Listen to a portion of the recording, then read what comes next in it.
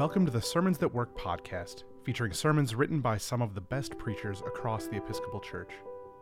Our reader this month is me, Chris Sikkema, Manager for Special Projects in the Episcopal Church's Office of Communication, and member of Calvary Episcopal Church in Rochester, Minnesota. Today's sermon is for Easter Day and is titled Resurrection Vision. The sermon was written by the Reverend Jocelyn Ogden Schaefer. Alleluia, Christ is risen. The Lord is risen indeed. Alleluia. A joy-filled proclamation, a mystery we don't get and can't get, we weren't designed to get, and yet it rings true to our world-weary, sin-sick souls. Alleluia, alleluia, alleluia. We can't say it enough. It is the balm in Gilead, the water to a parched tongue, the stream in the desert, the light at the end of the tunnel. Alleluia, alleluia, alleluia. Christ is risen. The Lord is risen indeed. How different this joyful exclamation is from the words the risen Jesus heard from Mary Magdalene. Sir, if you have carried him away, tell me where you have laid him, and I will take him away. You see, Mary was caught up in some serious grief, and frankly, trauma. Her mind is stuck in a frantic loop. Where is he? Where is he?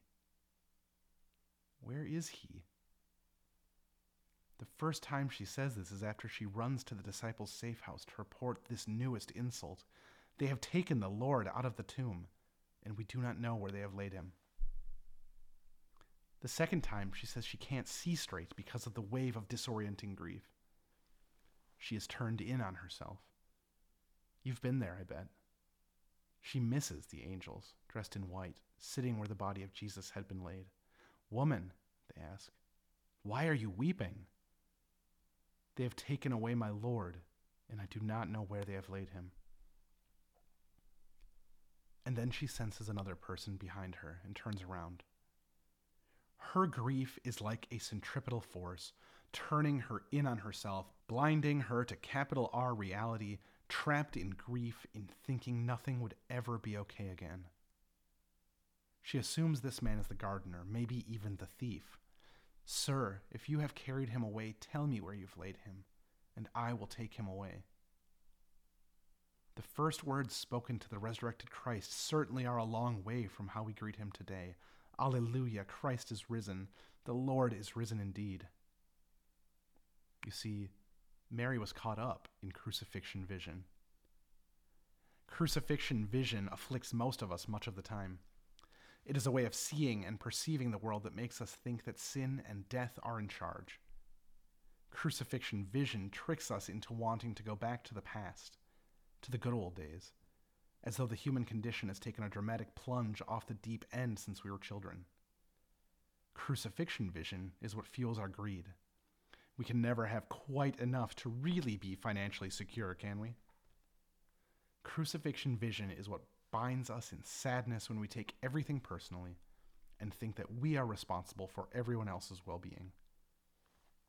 Crucifixion vision assumes that nothing will ever change in our politics, that the partisan divide is too great, that the world is divided between the elites and the deplorables, between the haves and have-nots, between the workers and the owners, between the educated and the uneducated, between the worthy and unworthy. Crucifixion vision says the world is filled with winners and losers, firsts and last, and we'd better do everything we can to be winners. Crucifixion vision assumes death is really the end, so we'd better stuff our lives with as much stuff, as much pleasure, as much happiness as we can, and try to postpone death as long as possible with whatever means are available. Mary was caught up in crucifixion vision, and we can understand that. Jesus had died. She was in blaming mode. Who took his body? She was paralyzed and stuck. She couldn't get up and leave the scene like Peter and the disciple whom Jesus loved. She didn't have access to wonder and curiosity about why the linen cloths were rolled up so nicely in the corner of the tomb. Mary was trapped by crucifixion vision, like most of us are, most of the time. So much so that she couldn't see the angels in front of her. Mary couldn't even recognize the resurrected Christ in her midst Until Mary, until she heard her name. Do not hold on to me, but go to my brothers and say to them, I am ascending to my Father and your Father, to my God and your God. And then her crucifixion vision fell away like the scales on St. Paul's eyes, and she saw for the first time with resurrection vision. Resurrection vision is bigger than crucifixion vision. It overtakes it. It redeems it. Resurrection vision is looking away from ourselves and all of our problems to take in the beauty of a flower, or the sunrise, or the subtle sensation of breath, inhale and exhale, giving us life.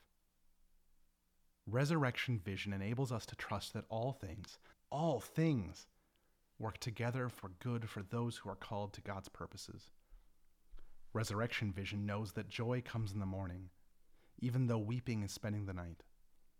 Resurrection vision sees the burning, falling spire of Notre Dame and wonders what new thing God is doing, grateful that the French people, as secular as they are, remember and take comfort in singing the great hymns of the faith.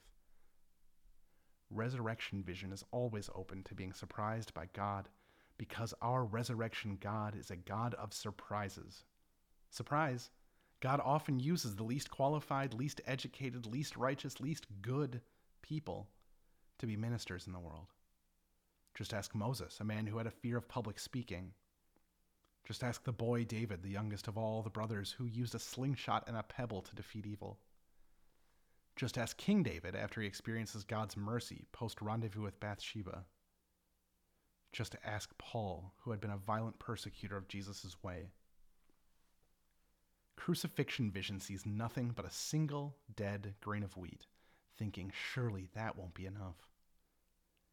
Resurrection vision waits for the surprise.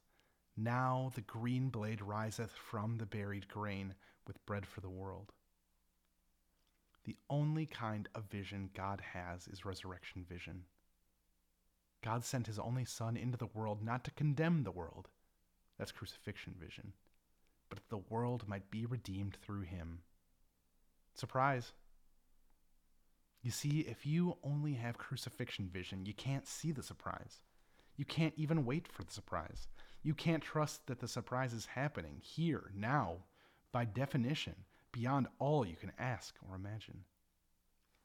But if you have resurrection vision, you know that with God all things are possible. You know you aren't the center of the universe. You know that love wins. You know that there are no more haves and have-nots, Republicans or Democrats, mountain people or beach people, rich or poor, slave or free, Jew or Greek, black or white. We are all one in Christ. But here's the really good news. If you can't seem to fix your vision, if the optometrist is closed and the readers are sold out at Walmart and the ophthalmologist isn't on your insurance plan, God fixes it for you. God will seek you out just as he did the lost sheep, the slaves in Egypt, the woman at the well. God will seek you out and remind you that you don't have to. You can't. In fact, you weren't meant to hold on because God is holding on to you.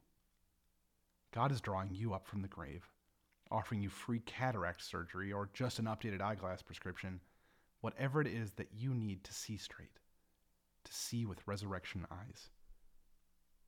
It might take a while for you to see as God sees, to love as God loves.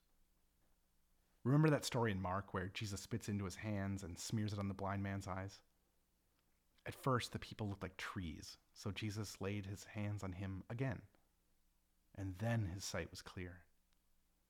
It might take a little time, a few tries, but friends, rest assured, God is at work in our midst, meeting you just where you are, holding you, healing you, and indeed the whole of creation, so we can see through resurrection eyes.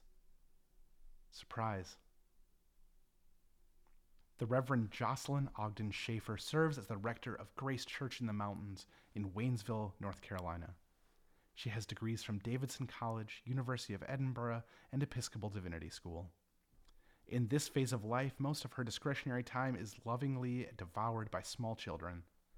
Her two primary spiritual disciplines are child rearing and sermon writing, and she is regularly humbled by both. Sermons That Work is an offering of the Episcopal Church's Office of Communication. For more free resources, including sermons, Bible studies, bulletin inserts, and more, visit episcopalchurch.org/sermons.